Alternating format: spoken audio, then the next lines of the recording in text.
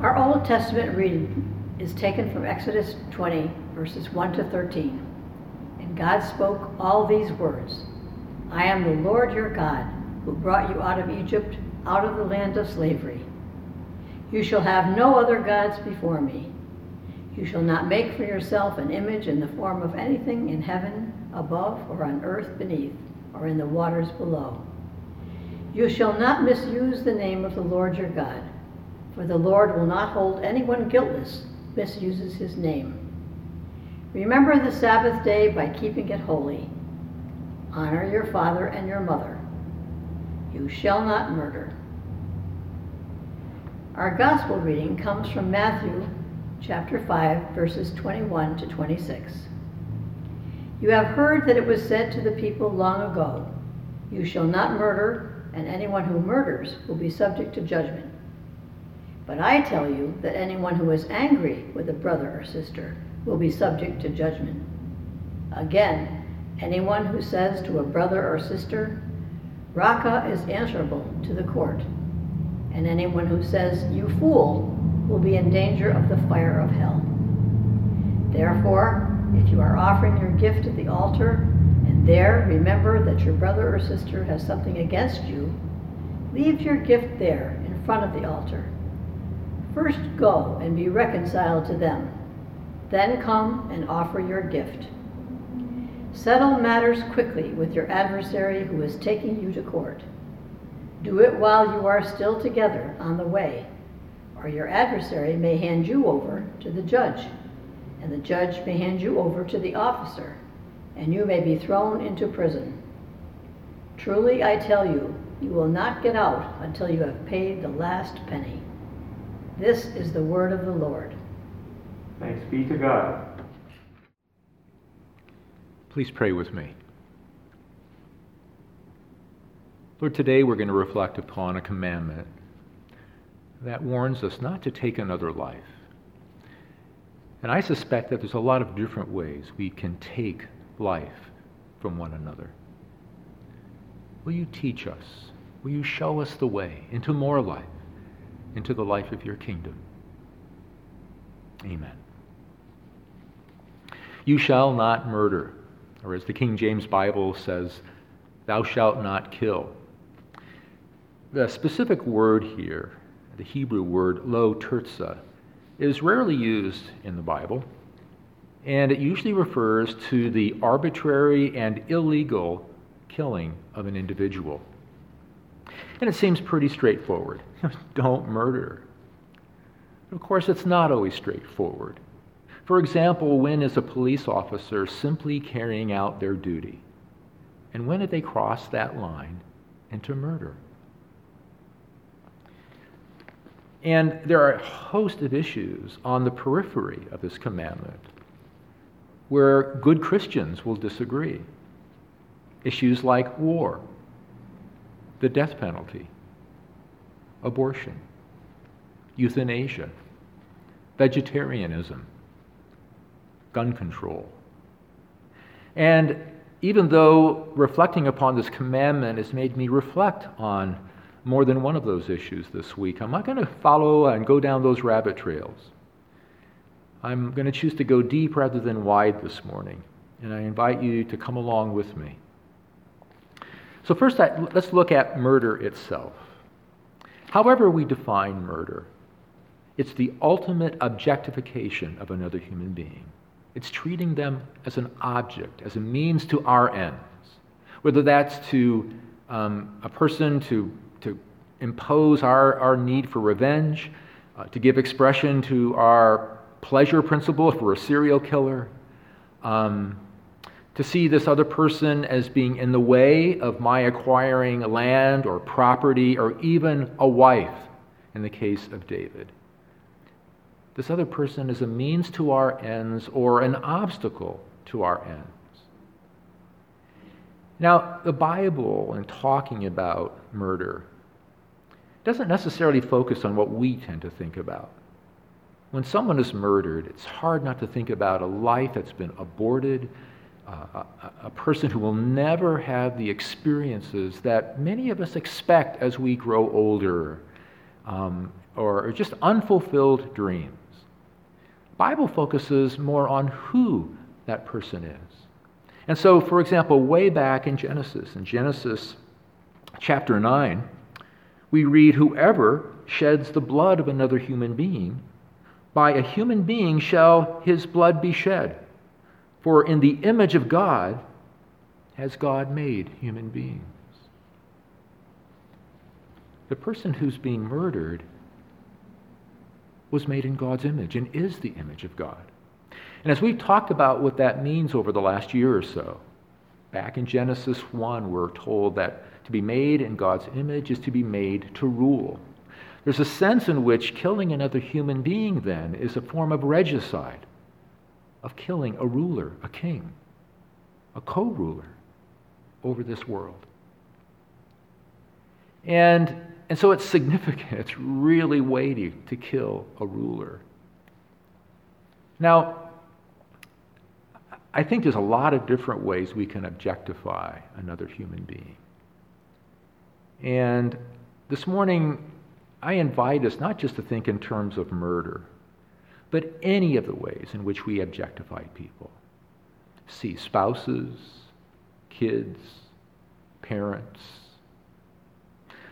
our co-workers and friends, our employees, as means to our ends, or as obstacles to what we want or want to achieve. And just to ask ourselves, is that how I come to my relationships? Are people means to my ends? Or do I value them as people made in the image of God? Do I see myself as being here to enable them to flourish and to fulfill their God-given destiny? So there's murder itself, a complete objectification of another human being. And then there's what we do with murderers. And that seems pretty straightforward. I just shared a passage from Genesis that says, if you take the life of another, then your life will be taken. And the same thing is stated in Exodus chapter 21, just after the Ten Commandments. In verse 12 we read, "Anyone who strikes someone a fatal blow is to be put to death. However, if it is not done intentionally, but God lets it happen, they are to flee to a place I will designate."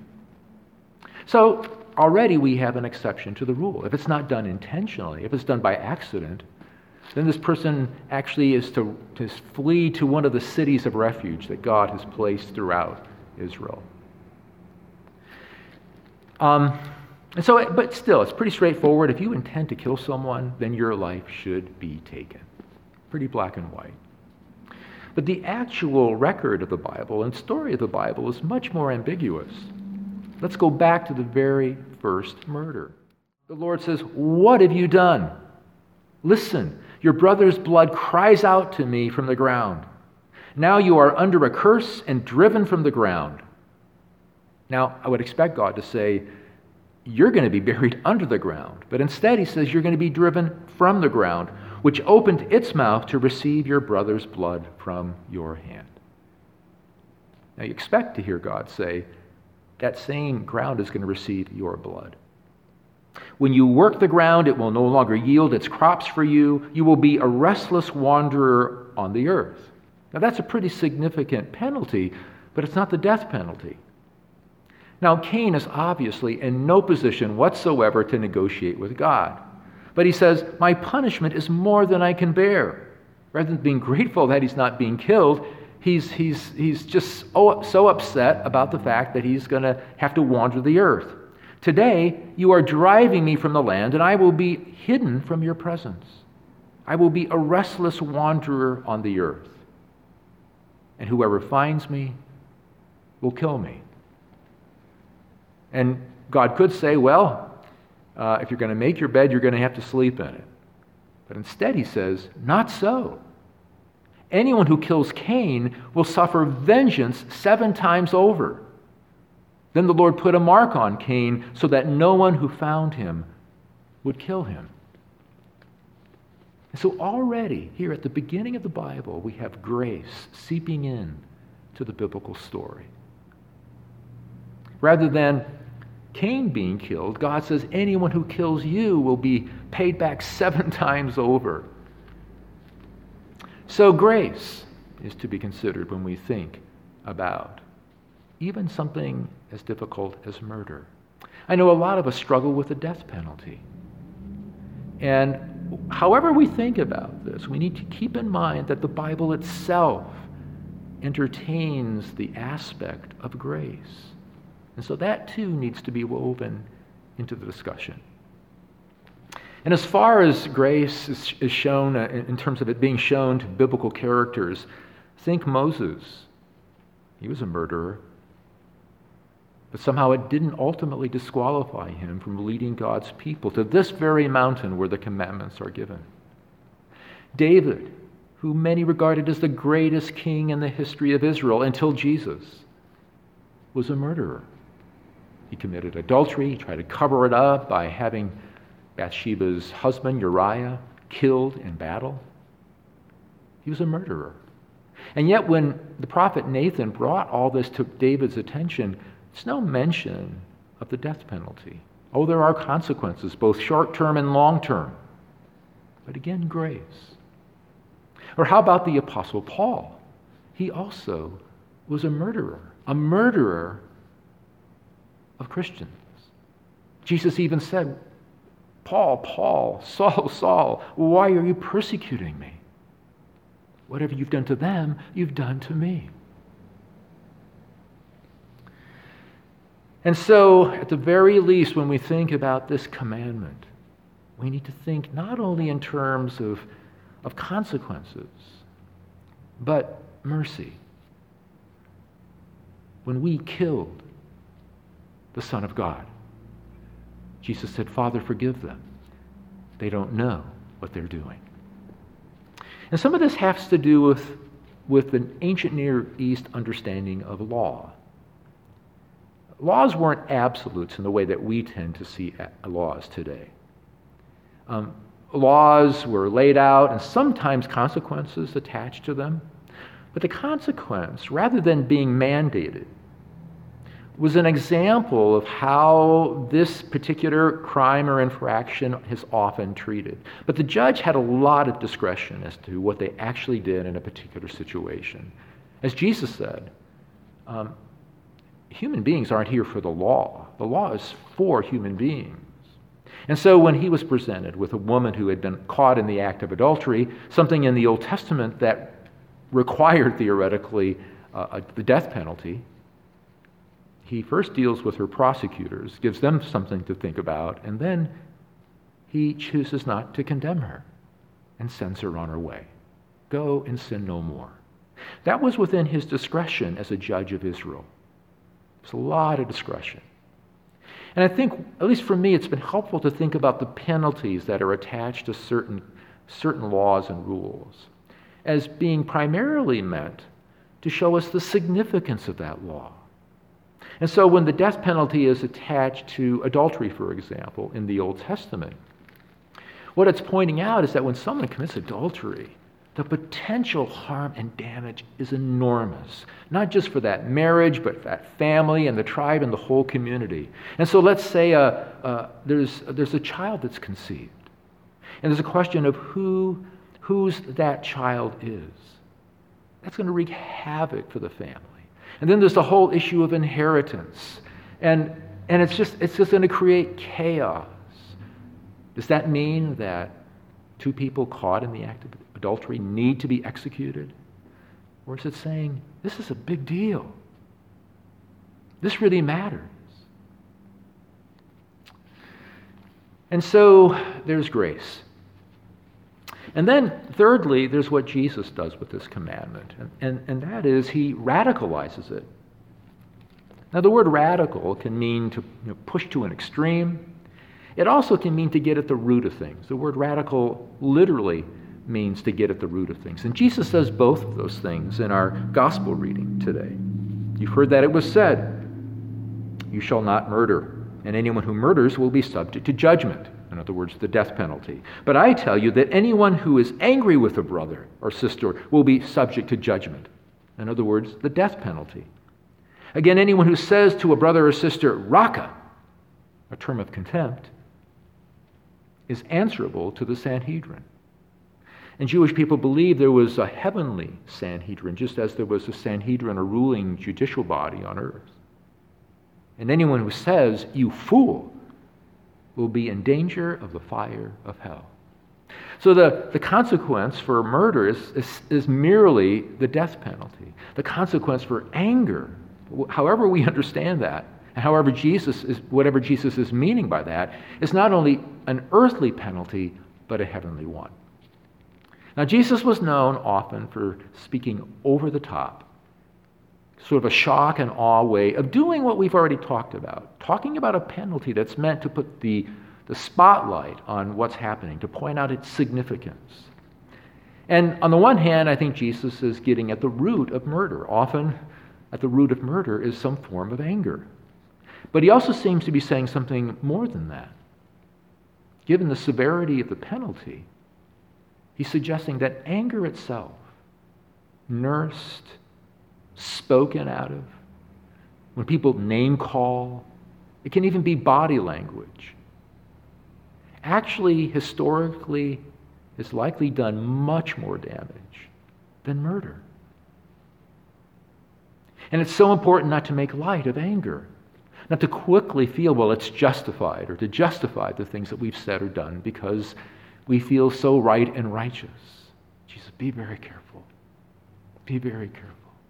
Anger can be so destructive. Now, Jesus doesn't explain it. He doesn't explain when anger is appropriate or not appropriate or what we're to do with it exactly, and we're not going to go down that rabbit trail. We don't have time this morning. But I'll give you some advice, and that is to go back to the beginning of chapter 5 of Matthew, to those Beatitudes, because I believe they give a process, an 8-step process for dealing with and working through our anger. So check it out. So, anger itself, which is at the root of murder quite often, and also is a form of murder. It's a form of violence in terms of what it can do to our relationships, what it can do to whole societies.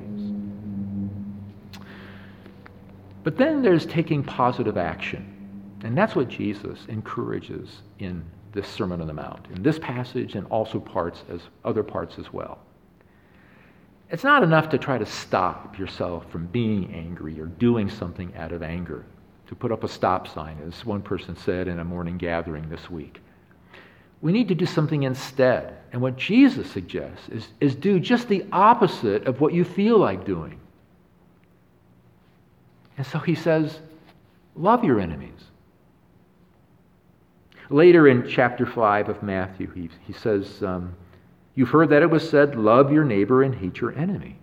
But I say to you, love your enemies and pray for them. And it's a reminder that love in the Bible is never just a feeling or an attitude. It's always translated into action. And so Jesus is saying, instead of seeking revenge against your enemy, look for ways to love them, things to do for them. Start with prayer. Paul, in Romans chapter 12, talks about doing good things. Jesus in Luke's gospel says, feed your enemy.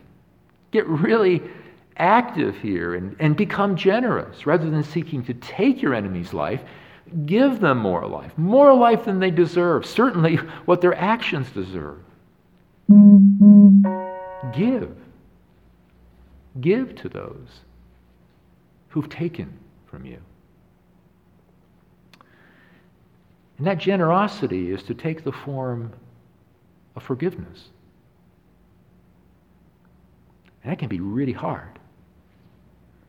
Jesus actually embeds that form of generosity into that very short and special prayer that he gives to those who have enlisted in the cause of his kingdom.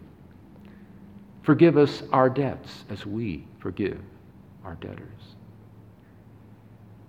The root words for forgiveness in the Bible mean to leave and also to let go, to release. And so we're to leave those things that have been done to us behind us. And we're to release that other person from the debt that they owe us. And in the Lord's Prayer, we're actually saying, as kingdom warriors, as people who are furthering the cause of Christ on earth, Lord, I know this is hard, but this is what I'm saying to you. Don't forgive me unless I have forgiven my brother or sister or enemy. But forgiveness is like love. Just as love needs to take action, forgiveness needs to take action. And that action is actual reconciliation. So Jesus says, therefore, if you are offering your gift at the altar and there remember that your brother or sister has something against you, leave your gift there in front of the altar. First go and be reconciled to that person, and then come and offer your gift.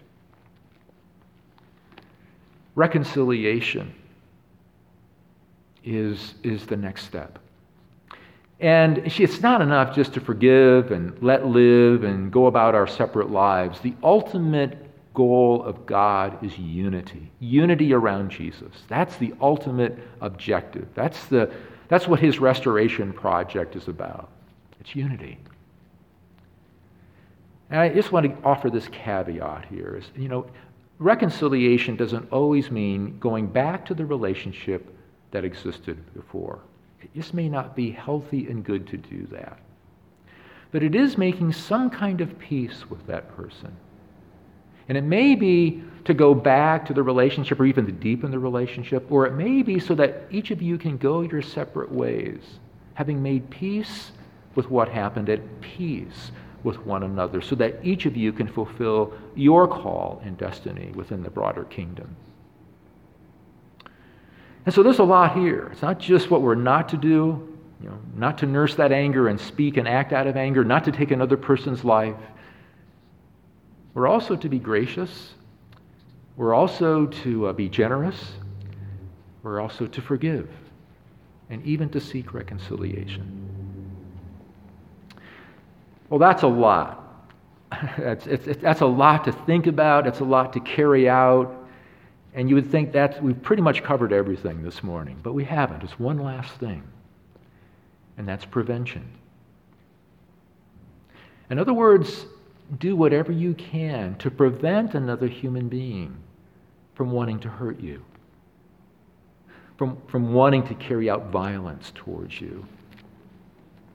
Jesus talks about this in the very last parable that he told in Matthew's gospel, this same gospel where we have the Sermon on the Mount. It's a parable. It's a picture of the Last Judgment. It's a picture of a group of people, actually all people being divided into two groups. And to the first group of people, he says, when I was hungry, you fed me. When I was thirsty, you gave me something to drink. When I lacked clothing, you clothed me. When I was sick, you cared for me. When I was in prison, you visited me. And the people will say, Lord, when did we do those things to you? We don't remember ever feeding you. And he says, whatever you've done to the least of these, you've done to me. Now that's the positive. But then Jesus gives the negative.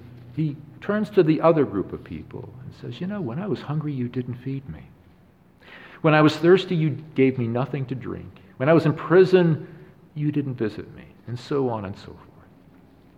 And the people will say, Lord, when did we not feed you? When did we not give you something to drink? When did we not care for you or visit you? And the Lord will say, whatever you failed to do for the least of these, you failed to do for me. And the consequence is eternal punishment. Now, if you've learned anything from our discussion so far this morning, you know that it's important not to put too much emphasis on the consequence. The consequence is put there to put a spotlight on the main issue. We're to do whatever we can to make sure hungry people who are in prison, people who don't get adequate health care, don't become violent, don't become reactive, don't do damage to people and property. And we can easily say, yeah, but Lord, they put themselves in that position. They put themselves in prison. They made poor choices, and that's why they're hungry. But Jesus doesn't say, well, if those people are good enough, then you should feed them. We have a little food pantry in the outside of our church. We don't have a sign that says, if you're good enough, feel free to take from the pantry. In fact, we do have a sign that says, no perfect people allowed.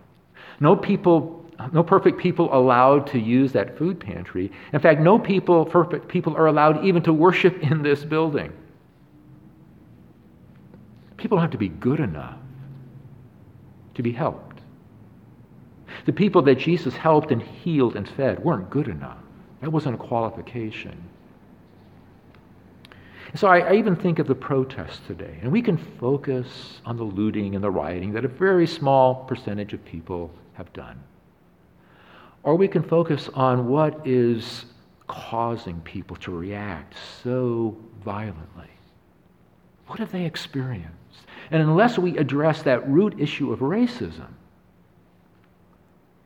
then we are guilty of taking life rather than giving it. And so we have the responsibility for prevention, preventing people from being in the position where they, if maybe the food that's in that pantry will get people through a couple of days and make that parent more patient with their kids rather than reactive. A spouse more patient with their spouse. When you're hungry, you're not at your best. And we have a responsibility to make sure that we care for people, to make it less likely that they will be angry and do things they regret later. And all of this is a part of our call. This isn't just stuff we do so that we can get along and so that life can be better for everyone. We're a city on a hill. We're the light of the world. This isn't just about our own personal happiness. If we take seriously our call as followers of Jesus to be a different kind of society and community within the church, we're going to learn to love each other. And a lot of the stuff we've talked about is needed to be able to love one another. And we're going to take what we've learned and we're going to practice it wherever we live, work, play, and learn. That's how we are the salt of the earth. But it's our call. It's our call. And the cross of Jesus Christ is what teaches us how important it is to love one another as He has loved us. Let's pray together. Father, I pray that you have been able to help us expand our understanding of what it means to take another person's life and to take from another person's life. Show us how to give to one another generously. And for those of us who struggle today with anger or not being able to forgive, who struggle with hoarding what we own, thinking it belongs to me and I don't have to share it, or people have to deserve it, may you correct our thinking. May you circumcise our hearts. May you cleanse us and put a new spirit in us. And now may that same Spirit help us as we pray. Our Father, who art in heaven, hallowed be thy name. Thy kingdom come. Thy will be done on earth as it is in heaven. Give us this day our daily bread, and forgive us our debts as we forgive our debtors. And lead us not into temptation, but deliver us from evil. For thine is the kingdom, and the power, and the glory forever. Amen. This song is called Broken Vessels. As we've been talking about anger this morning, I wonder how much of the brokenness in our world and in our own lives is the result in some way of the anger that we've experienced and felt, even the anger towards ourselves. Jesus experienced that anger all directed toward him, absorbed it, forgave us, and now wants to show us a different way, the way of grace.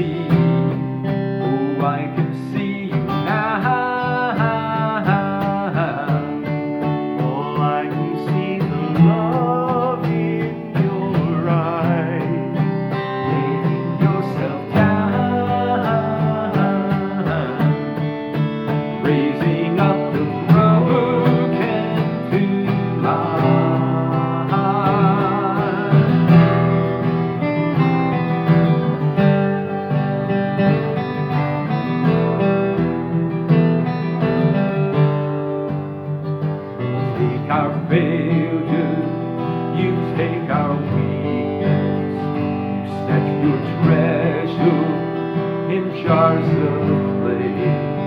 So take this heart, Lord, I'll be your vessel, the world to see your life in me. Oh, amazing grace, how sweet the sound that saved a wretch like me. Oh, I once was lost, but now am found. Was blind, but now I see. Oh, I can see you now. Oh, I can see the love in your eyes. Yourself down, raising up the broken to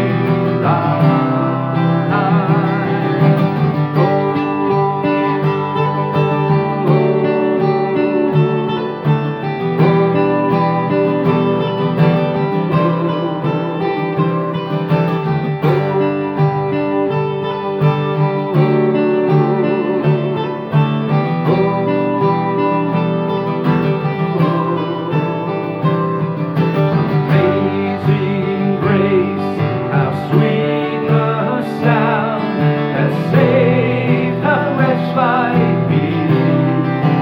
Oh, I once was lost, but now am found. Was blind, but now I see. Amazing grace, how sweet the sound that saved a wretch like me. Oh, I once was lost, but now am found. Was blind, but now I see. Oh, I can see